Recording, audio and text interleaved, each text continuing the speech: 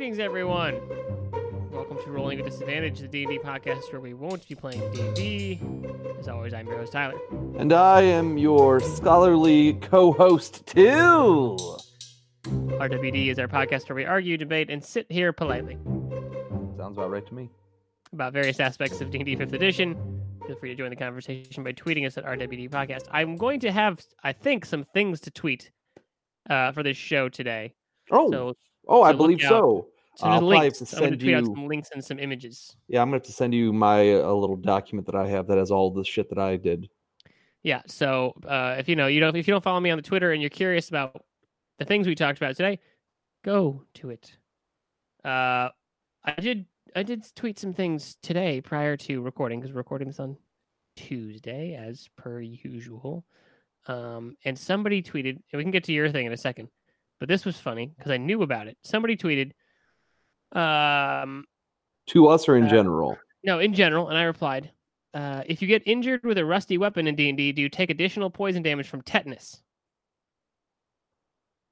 Mm-hmm. I, of course, know the answer. Should be no, because first, two things. Tetanus is an anaerobic bacteria. If your wound is open to the air, it won't really get infected with tetanus. It's very unlikely. So piercing weapons, maybe, right? But two, it would be a disease. It wouldn't be poison damage, right? And more than that, it would be there's an incubation period, so theoretically, as soon as you get any magical healing, as long as it doesn't take you days to get it, you'd be fine. You'd think that the healing would cure the bacteria in the wound. Yeah. Okay. Yeah. So really no. But No. only a piercing weapon would give you tetanus, if any. But that sounds like a rule that definitely probably was a thing back in the day. Yes, which is what you wanted to bring up very quickly at the top of the show today. Yeah. Just I was reading an article, and this was a couple weeks ago. 2 weeks ago, about not even 2 weeks ago. Like, I think it was October 11 4th. days ago or some such. Whenever, October. 9 days from recording, 11 days from airing. So, but yeah, there was this article on Screen Rant talking about the old school revival movement, whereby people are looking for ways to play the old, red box, blue box of D&D from back in the 70s and 80s. Red box, blue balls. Yeah, and other games that are kind of on that same bandwagon where they're using old school, stripped down, simple rules to make, a nostalgic setting. Now, I have never played D&D First Edition. I've only ever done AD&D through like video games with AD&D rules.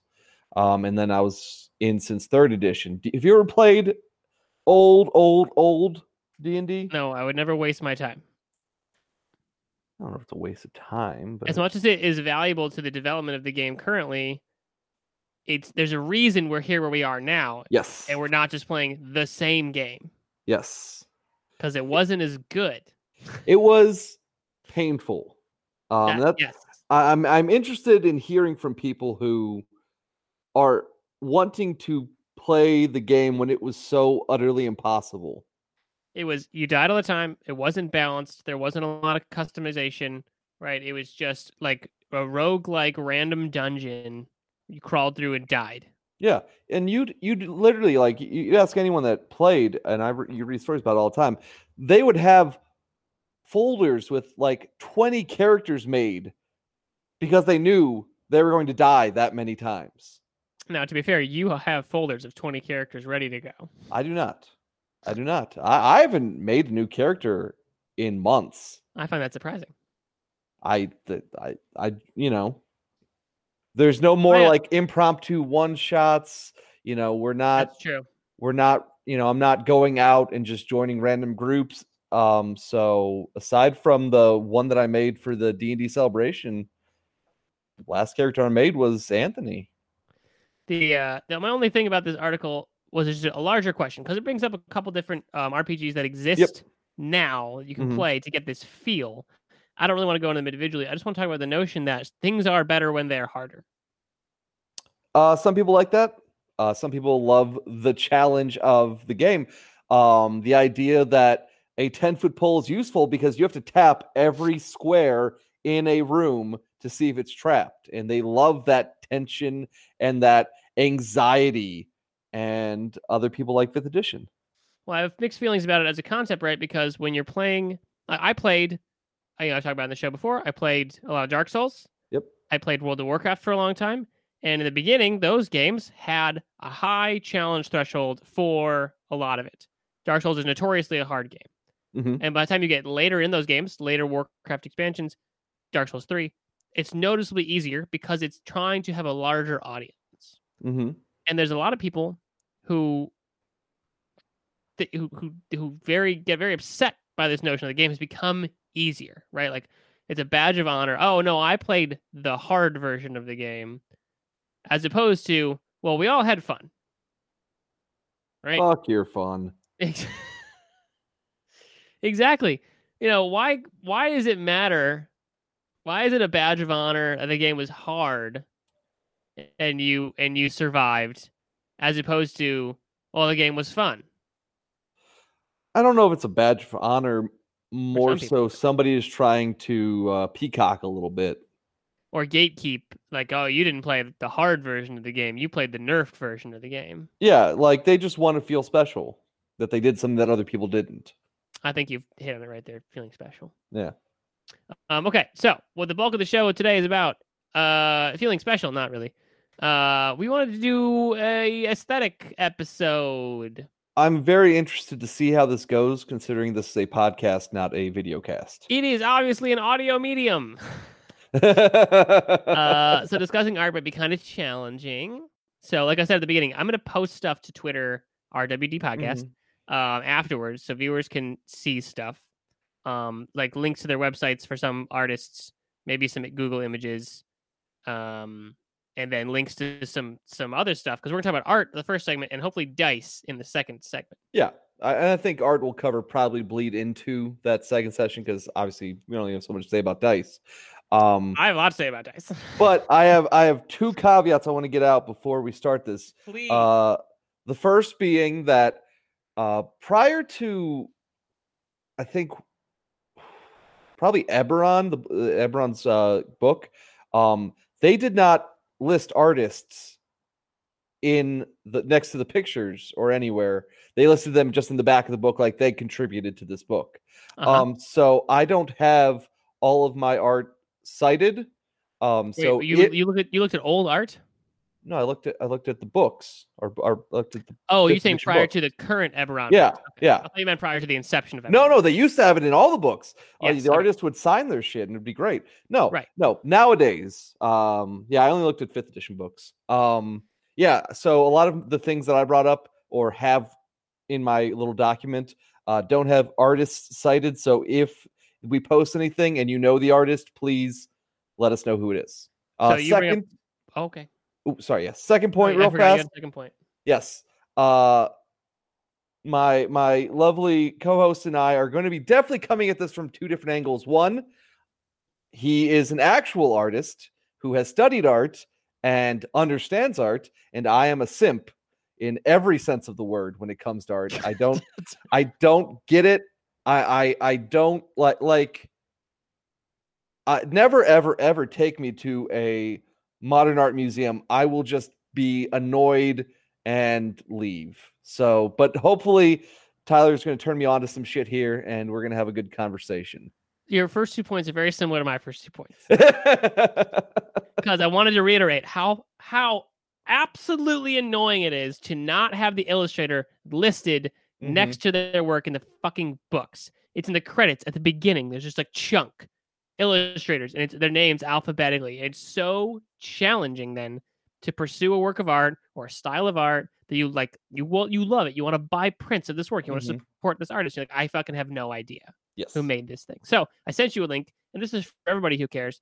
There's a guy on Twitter named Kato Katonian. It's probably not his real name. KATOKATONIAN, who bothered on a blog 1inchsquare.net to catalog almost every monster in the monster manual with the relevant illustrator if it could find it. There are some he couldn't find. But what did the legwork?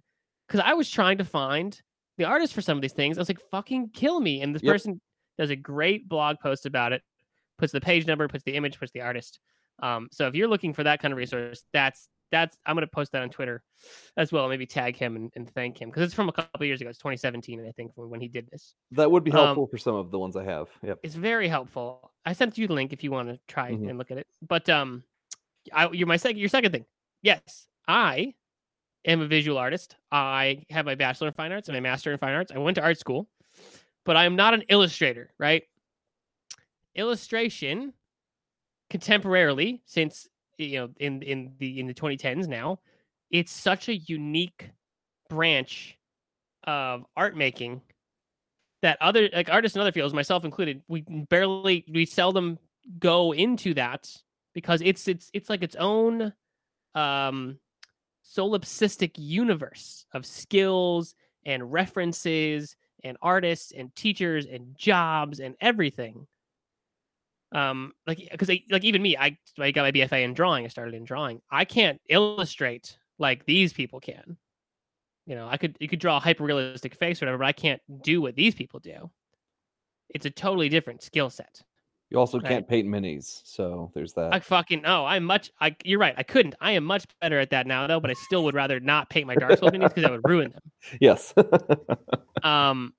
So the illustrator has a very specific job in this case because these things that they're making are not real, right? Unless it's like a human, obviously. So every time they make something, they have to answer that question of, okay, where on the line do I put this? Does it exist in reality? Is it a hyper-realistic, biologically believable thing? Or is it on the other end like abstract colors and shapes? Right?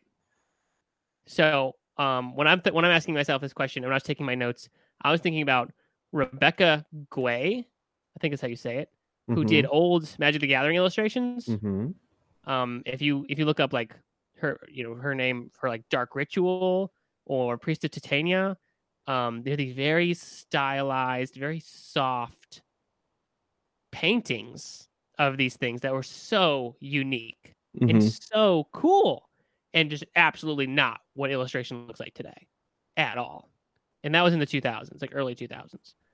And we've come so far away from that.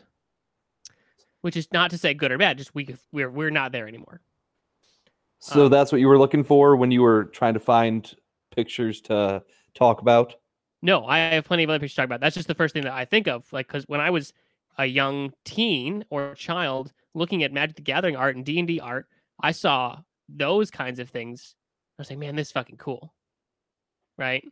But for this episode, I actually looked also at the Art and Arcana book, the visual history of D&D BS. Do you know who wrote the foreword for the book? You see it now. I should know it. Matt Mercer. No.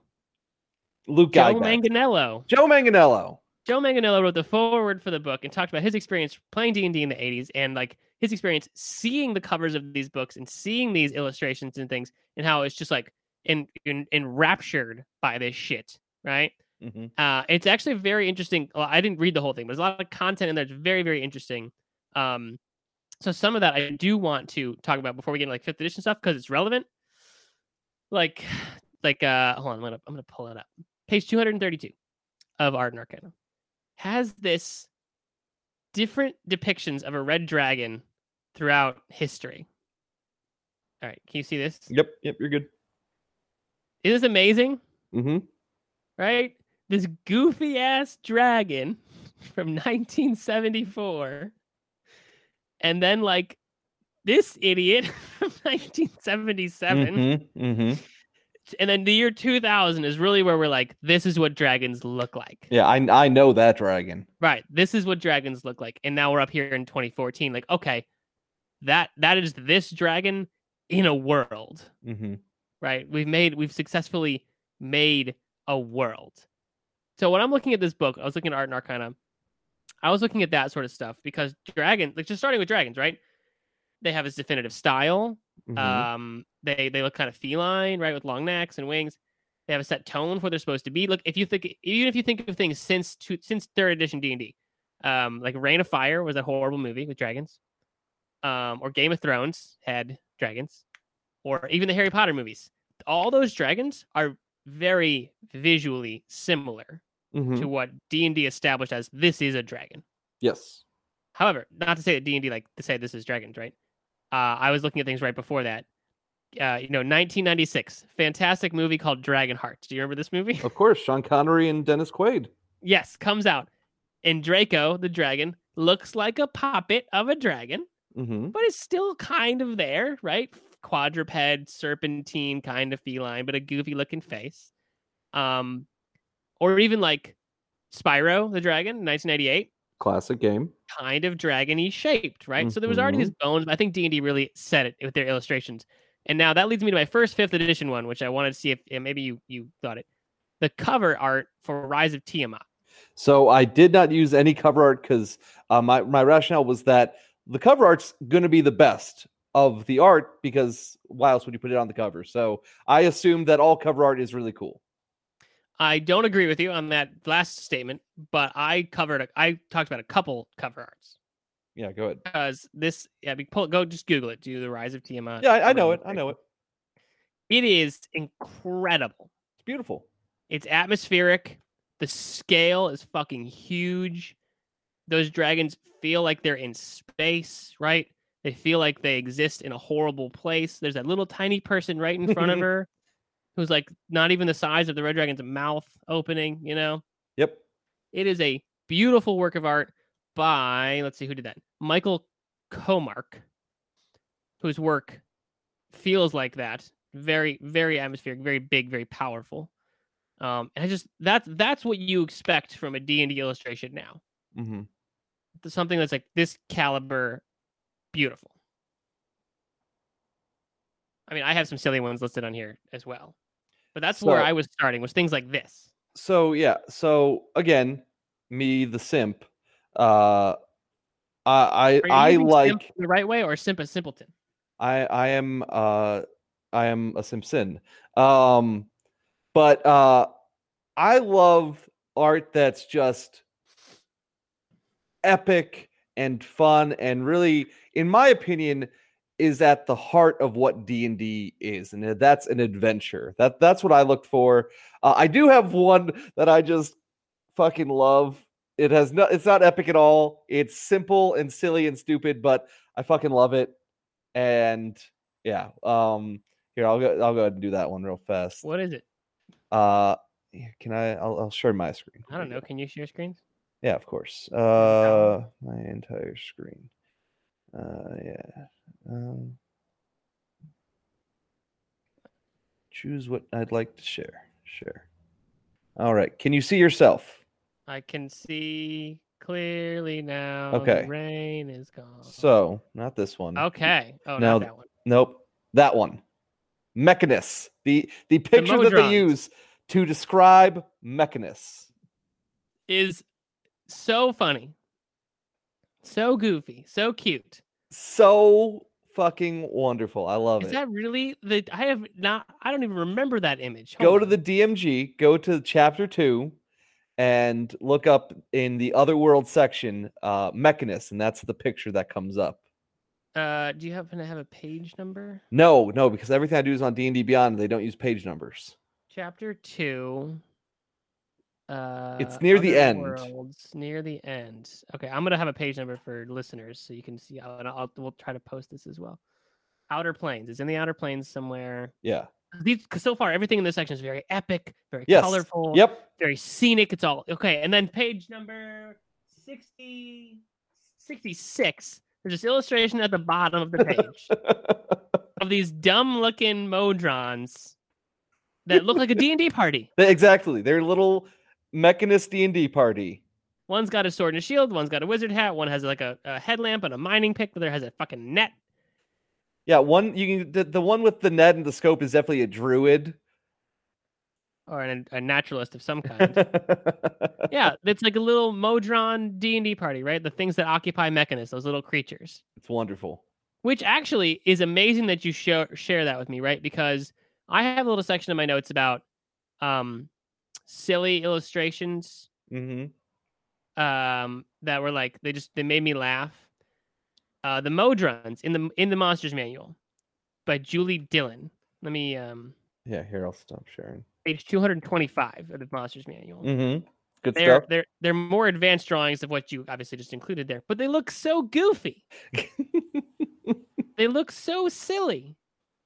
They're like a child's cartoon made into a proper illustration, right? They're just But having fun, living they're their just life on supposed to be Mechanist. these simple machines with arms and legs. And they like I don't understand. The one that looks like a cube with a clockwork gear in the middle of it, it has like a human lips. They have human lips on these machines. Sometimes they do, yeah. Why? Because Why? what if Modrons were one of us? They remind me of Minions. What if Modrons were one of us? Little one-eyed Kevin. Oh yeah, banana.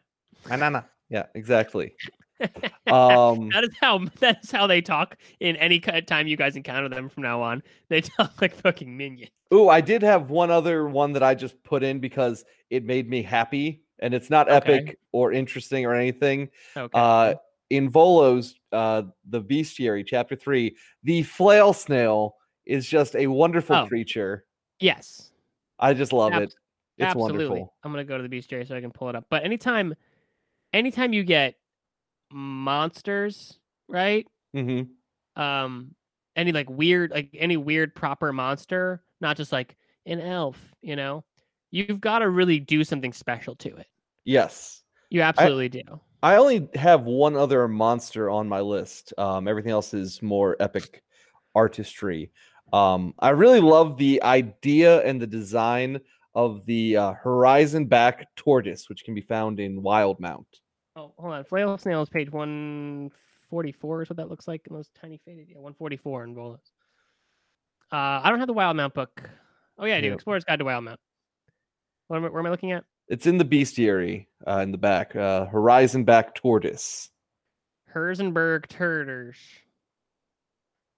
I wish you had page numbers for me. Well, that's not how D&D Beyond works, baby. I know, but like Horizon back tortoise. Oh wow, look at that thing. Right?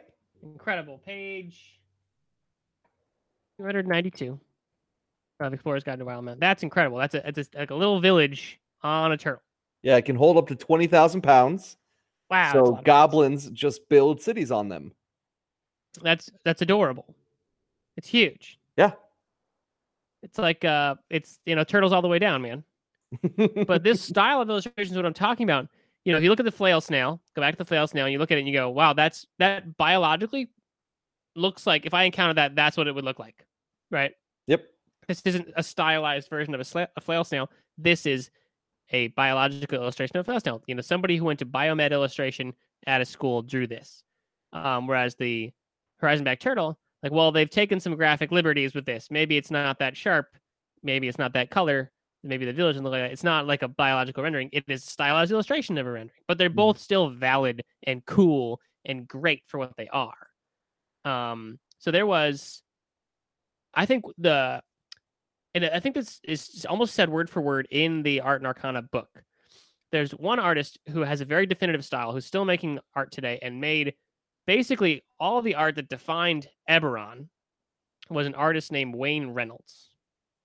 And still illustrated a million things in the Wayfarer's Guide to Eberron. But anytime you see something that looks like sharp and high energy and very directional, those illustrations are Wayne Reynolds illustrations. He's basically the one who said, this is what Eberron looks like.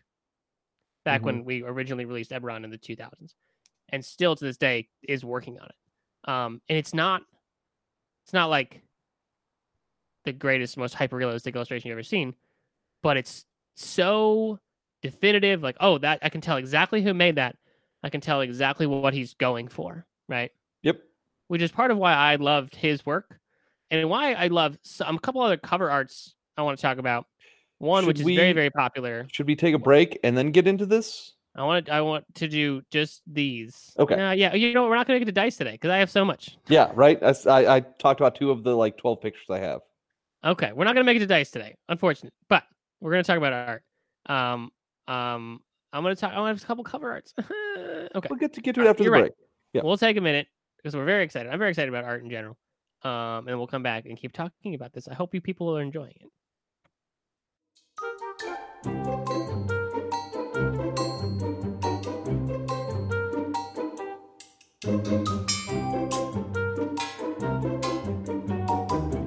Okay, hi, we're back. Hello. We're not gonna make it to dice, although I have plenty to talk about with dice. We're still on illustrations, illustrators, and artwork. So I was about to get into cover art, but did you want to do another monster before I did? Do I have any other monsters? I do have book illustration. Yeah, so all of my things are in book illustrations. One other, it's not even a monster. It's part of like the monstrous section in Theros, which, by the way, Theros has a lot of great images. I had a hard time just picking a few. Beautiful work in there. Yeah. In chapter 6, the Archon by Chris Ron, because I actually finally put names next to the pictures. It's this beautiful, just celestial, like Pegasus mixed with a fucking snow tiger and this badass lady riding it with a fucking massive sickle, just Archon riding into Stars. fuck shit up. I love it. Oh my god. Oh no, Archon, the Ashen Rider. Yeah. Yeah, that's sick as fuck. That gives us a sense of adventure right Yes. there. Right? I mean, all the illustrations around that, the two-headed Cerberus, the illustration immediately before that, next to Archons on page, was that 212? 212. Those look like, oh man, that'd be sick. That's what my character should look like. Exactly. That's what I want my character to do. That's what I want my character to be. So I want to return to a point. You said you're looking at all of your images on D&D Beyond. Yes. For a lot of this. Mm-hmm. You know what D&D Beyond should do? What? Put the names of the illustrators next to the images. They definitely should. Because everything they do is, I believe, uploaded specially. That's why you don't get page numbers. Because everything they do links to the rest of the site. Like if you go into the monster manual, it doesn't just go page by page for the monster manual. It links to all of the monsters and their own page. Right. And all the images are on there. Yeah. Why not fucking link to the artist who made them? Time is money, baby. Time is money. I'm mad about it. So, excuse me. I have a couple more individual images, but I guess, and you know what? Oh, you're right. I will do cover art illustration kind of last in this section. Okay. Because there's a couple more that I loved. Some of them I love just because they're super cool. Like the Ogre in the Monster Manual by Mark Brem and the Death Tyrant, right? Are like the classic, really lovely images. But one that was really just fun that stood out to me were Mephits. By Richard Witter. I just accidentally closed my tab. On page 215, there are these ghoulish, goblinish looking little elemental creatures. And the way they're drawn channels this like mischievous, evil energy, right? Okay. Yep. We're looking at Mephits, and I think that that's something that's kind of missing from a lot of illustration contemporarily. Is this because it looks so epic and it looks very environmental? It doesn't necessarily have that sense of character to it, like Wayne Reynolds does, or these little Mephits. Like the drawing itself doesn't convey the attitude of the thing. So if I look at, I'm kind of accidentally bringing up cover art, but if you look at the cover of the DMG, and that's Acererak, is that right? Yep. Lich. Yep. That's what a Lich looks like, right? It does the illustration itself. It's about the content. The content looks spooky. The drawing doesn't look spooky. Does that make sense? Absolutely. Because we've seen a million images of Acererak throughout history, and he's looked more or less like this. And this was really an opportunity to make a cool, spooky image, but instead it's just a really great illustration of a Lich. Right? Mm-hmm. Some of the images I found, like I put the Modrons in there as goofy, right? But one of them that I want to talk about, again, I'm in the Monsters Manual because that's where I did a lot of my image pulling because I love those, is the Cyclops. Okay, understandable. It's this Thomas Giorello, page 45. This goofy looking, strangely illuminated just big muscly Cyclops, right? Mhm. It looks silly. It looks Herculean, looks big.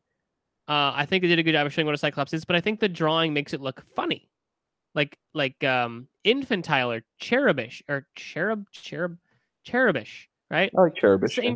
Same time, Thomas Giarello. Guess what other creature in the Monster Manual? I'm sorry, wait, no, it wasn't Thomas Giarello. Who it? Oh, I'm sorry. Another creature I want to talk about that was also goofy, looks kind of like that, was the Empyrean.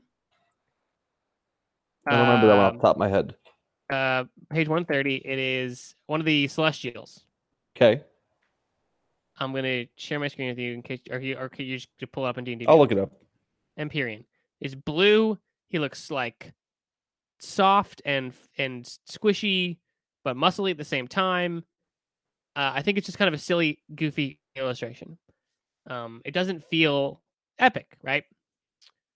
And the artist who did this, I can't remember the artist who did this off the top of my head. I'm gonna pull it up. Corey Trago Erdner did another illustration of the book that absolutely does feel epic. Oh yeah, this guy. Oh yeah, the wussiest looking celestial ever, but he's a badass. That's the perfect way to put it. He's a wussy looking celestial, right? So Corey Trago Erdner, the illustrator, does it. He does a couple of the illustrations of the book. One of them is very important. I'll give you one guess. It's the most, arguably the most important non-dragon monster. The Flumph. The Tarrasque is the answer. Okay, yeah, no. Same guy. Probably should have said that. Same guy did the Tarrasque. Well, he just wanted to show his range of versatility. I think that must be the case because the Tarrasque feels deadly. Oh yeah. Well, I mean, look at the thing. I was reading an article the other day about the Tarrasque, and the image they used for it I'd never seen before. It was rough. I mean, I'm like, oh, I don't want to run into that. Just imagine like the Tarrasque with like more and crazier looking spikes, just like all over it, just coming at you. It's very easy for me to imagine a more deadly Tarrasque because I recently made one. Mm-hmm. Yeah, I posted on my Twitter and I read it. The Tarrasque goose. Yes. It is a Tarrasque with a goose head. Honk. It is it's much more deadly than the normal Tarrasque, but oddly, much less deadly than a normal goose. All right. Do you have any other ones you want to talk about before we get into cover art? Big ones that I thought were really cool. Let's see. No. Oh, actually, a lot of great shit in Wildmount. I brought up the tortoise, but there were two other great ones. But the one that I really, really, really love, and I emailed you my document, but I'll share my screen just so you can see it right now. Bam, bam, bam, bam. Suck it. It's essentially an illustration of the Calamity, and it is just artistic and gorgeous and just epic in every way. And this is what I'm talking about. This is an illustration that the style, the medium is the message, right? The style conveys what's happening. This is like the sundering moment of reality. Yeah, right? The sky is lightning and purple and orange and blue, and the ground is black and red and lava and quakes. And it's done appropriately for what it's showing. Yes. And it's absolutely fantastic. And these two warriors are just wielding the massive shield and axe. The other guy's got a huge scythe. Like, it's just so fucking badass. It's a simple weapon that's two-handed. Other than that, let me see. I think there was. Yeah, we can. There were a couple. The Mad Artificer in chapter 5. Oh, I haven't even seen that of Wildmount. It's pretty cool, incredible. Right? That's incredible. Chapter 5. Yeah, that's a great image. Yes, yeah, it's huge too. It's a very big image. In Theros, The Stars of Nyx by Tyler Jacobson, I think it's just very. I'd put that on a wall, and it's just nice to look at. Yeah, Tyler Jacobson did the cover of the Player's Handbook. Yeah, that makes sense. I think it might have been the Monster Man, but he did the cover art, And I'm pretty sure that image is a Magic the Gathering image. That I see it. Totally. I mean, anything out of Ravnica or Theros probably is an MTG image. This fucking mad artificer. And then finally, there was a divine intervention in Theros that I loved. I thought it was just gorgeous. It's in chapter 4. It's by Magali, and I apologize if I messed up. Magali Villanueva. And it's just, you're fighting Medusa, and you're just a classic Roman warrior, and the gods of both are fighting in the sky while they're fighting. It's nice. It's very nice. Beautiful. Yeah, that's got a lot of great art. Well, again, Magic the Gathering illustrators are the same people, right? Yeah. That work for D&D. And Tyler Jacobson, actually, I was listening to it. There was an old D&D podcast episode interviewing him about his cover art illustrations that you can find on the Wizards website. But I think this is before Dragon Talk was their podcast. So speaking of stylized, my cover arts. I think we all know where I'm going to go with this. The alternative cover art for Xanthars. Have you seen this? I am about to. Go ahead. I can share it with you, or you can Google it. Are you Googling it? I'm on it already. It is this beautifully graphic image of Xanthar's fish, right? Yes. The two fish, and then eyeballs all around it. Mm-hmm. And this is by an artist who's credited as Hydro74 in the book, but his real name is Joshua M. Smith. He also did the alternative cover art for Rime of the Frost Maiden, if you've seen that. And he's made a career out of doing this style. He's made work for Lucasfilms and Disney and all these other products. You can go on his website and find out. But they all are very similar to this. And this is incredible. This is not what you'd expect for a D&D illustration. No. But it's so cool. You should look up the alt cover for Volos. That looks fucking badass. I have the alternative cover for Mordenkainen's on my list. I have the Volos special cover art. I don't think I do. Can I get the fucking cover art, please? I do. I have the Mind Flayer cover art. Yeah, that's gorgeous. Yeah, fucking wild, right? It's a huge departure from what they were doing before. Which leads me to the Mordenkainen's cover. Have you seen the alternative cover? It looks like a movie poster. Go ahead and just share your screen with me. I'll see them all. How do I fucking share my screen? Present now. Thank you. My entire screen, please. Yeah. I know this is very exciting for you listening, but I promise you can find these images on our Twitter. Okay, so this one, obviously, but this is the one that. Yes. It's so cool, and it's so not D&D. It's not. It's like an Avengers movie poster. Or it's like another game altogether. You might see this in like a Call of Cthulhu book or something. Right. These colors don't feel D&D. The items don't feel D&D. The font's not D&D at all. Yes.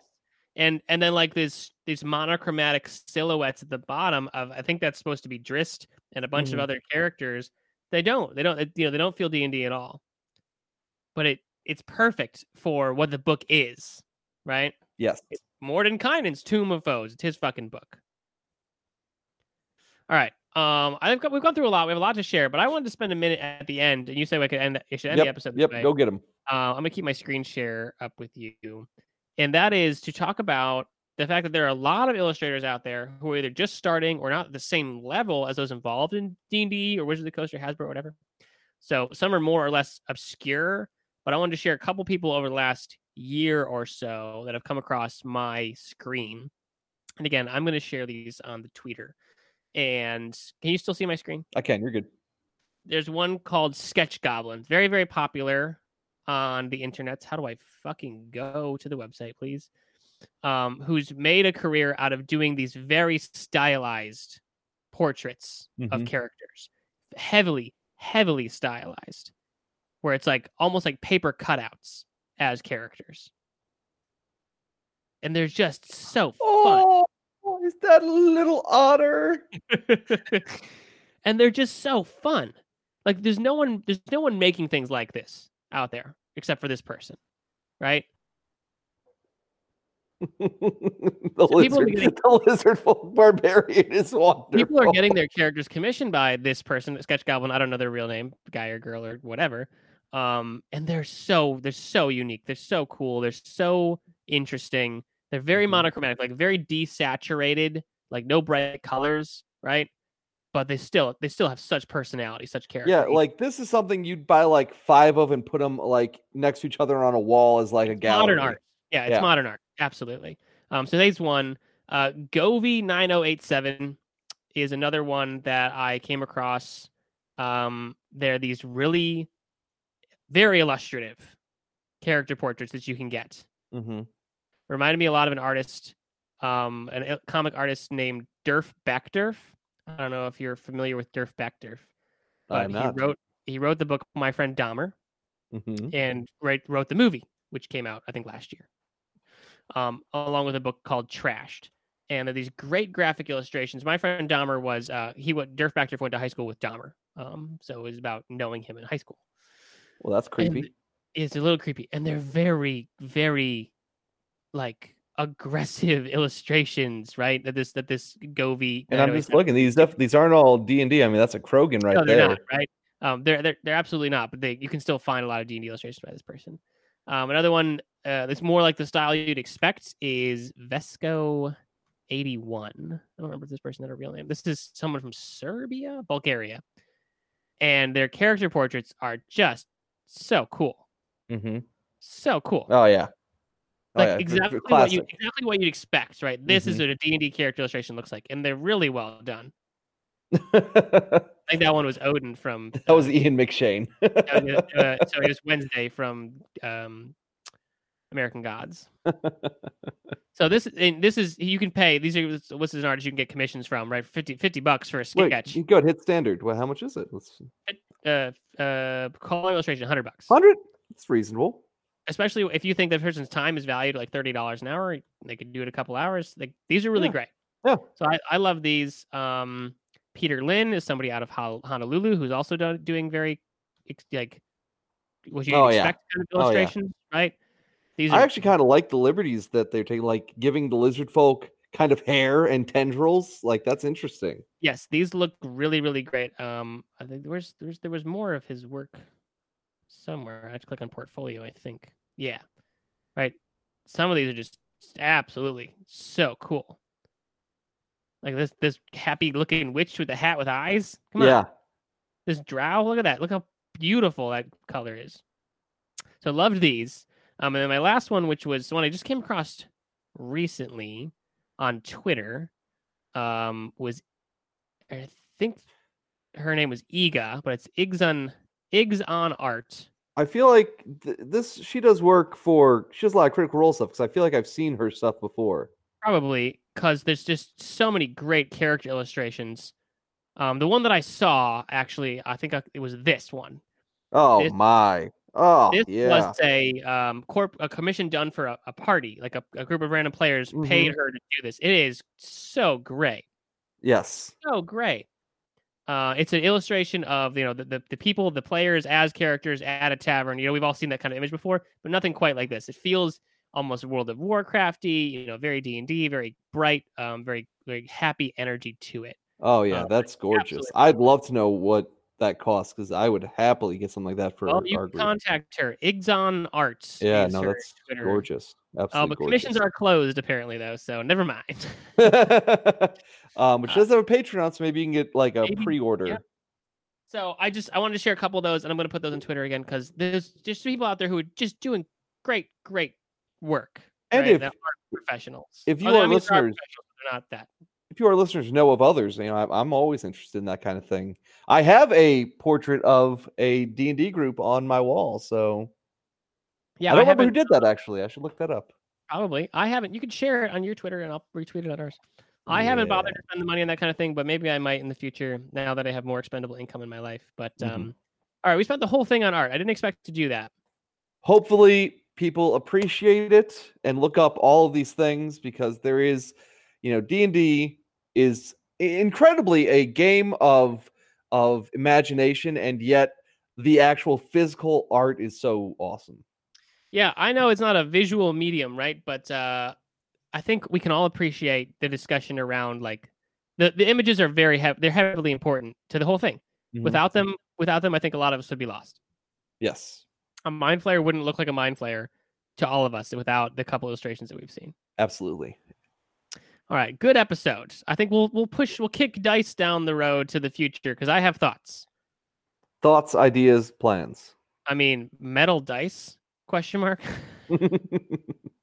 All right. Make sure to subscribe, rate the show wherever you found it. Follow us on Twitter. It's very important for this episode. Or feel free to send us topics you want to hear about at rwdpodcast@gmail.com. Oh, the Twitter is rwdpodcast. And send us your illustrations or things that you're working on, or even if you're an illustrator, like, hey, this is what I'm doing. I'll tweet about it. Yeah. And as always, I think we'll see you next time. Till then. Bye.